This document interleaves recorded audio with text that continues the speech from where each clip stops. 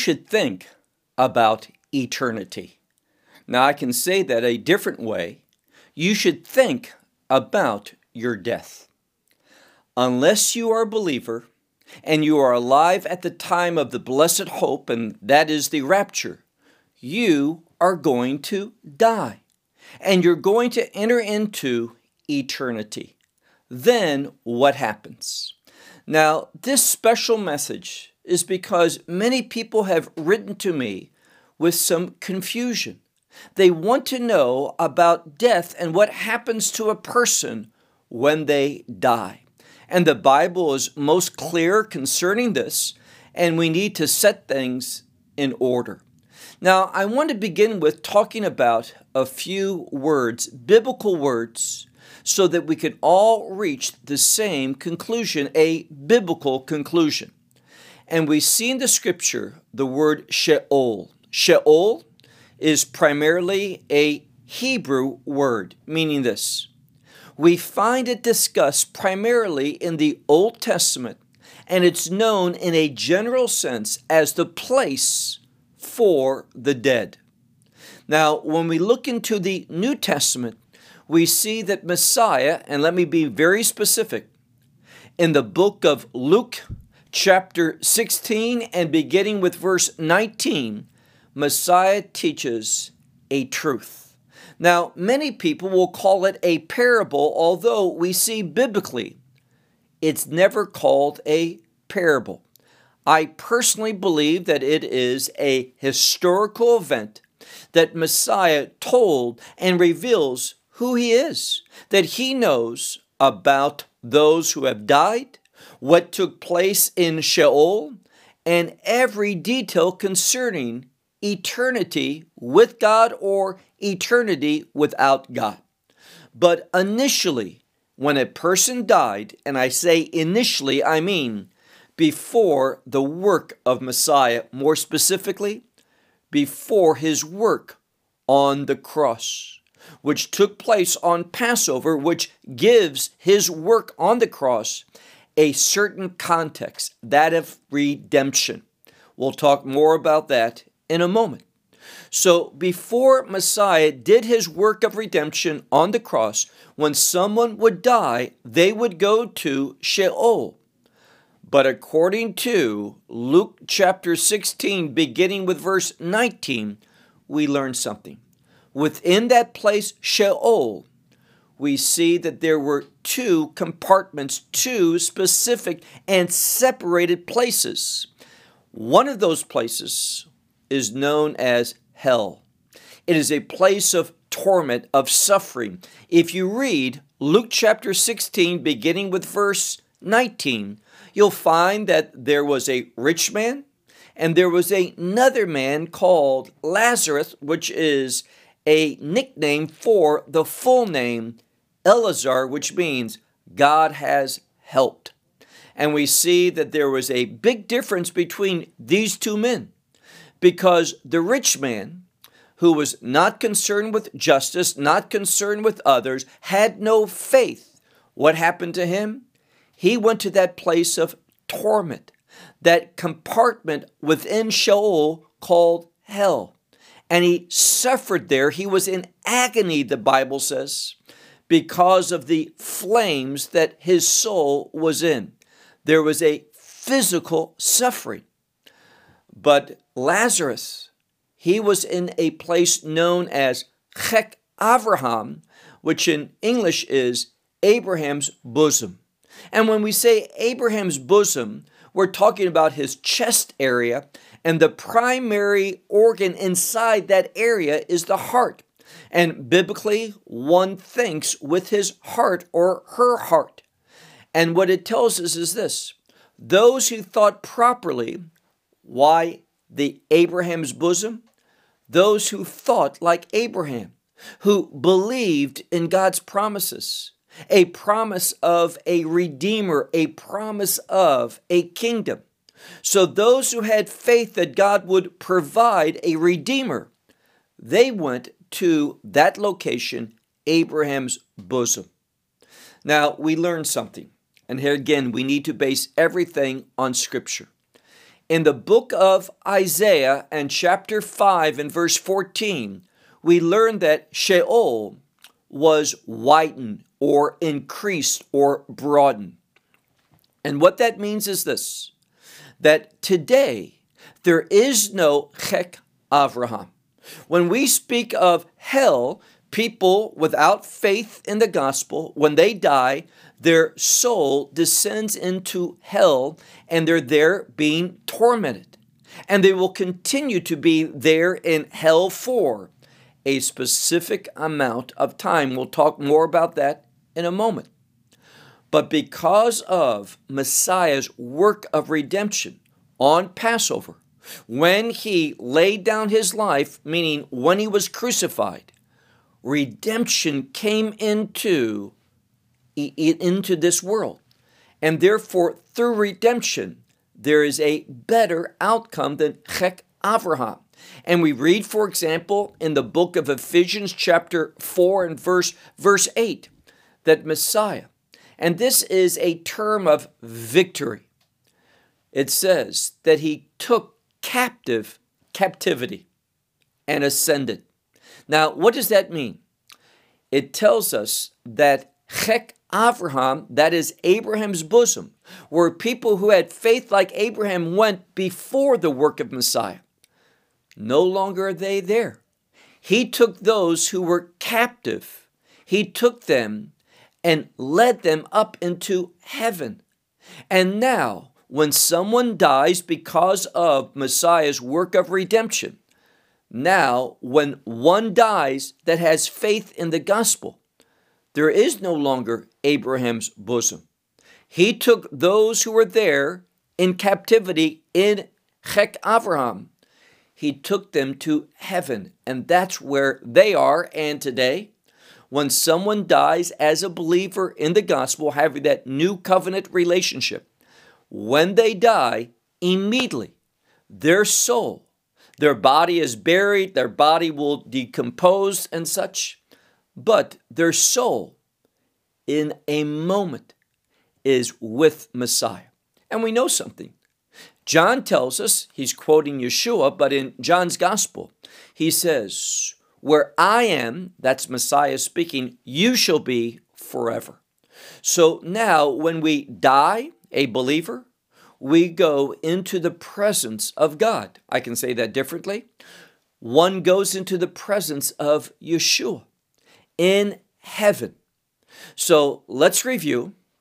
Prior to the cross, when someone died, making no difference who it was, they would all go to Sheol.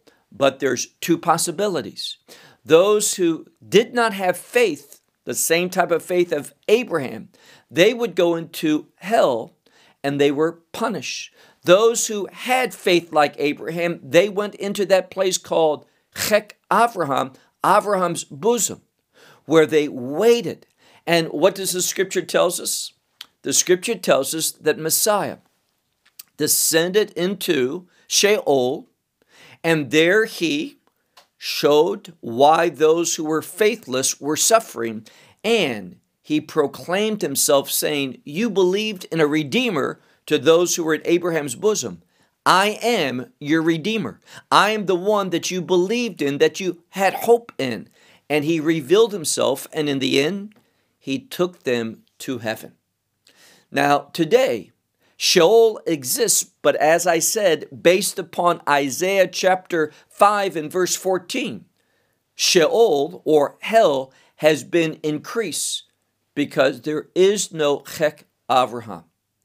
When a believer dies today, they go to heaven. Now, heaven is a place that will exist, but there's not an eternity in heaven. Many people think that they are going to spend eternity in heaven. The Bible does not say that. What we find is, after the millennial kingdom, that 1,000-year rule of Messiah from Jerusalem over this creation, after the millennial kingdom, there's going to be a new reality. And that new reality ultimately is called the New Jerusalem. And that is the eternal condition. The kingdom of God has stages.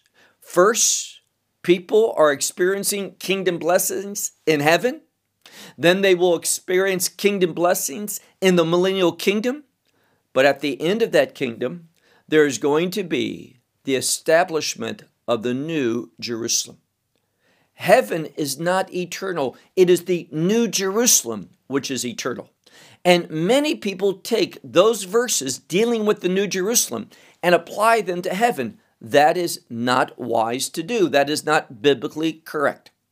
So after the conclusion of the millennial kingdom, which will come to an end with another war and with a judgment. What judgment? That great white throne judgment.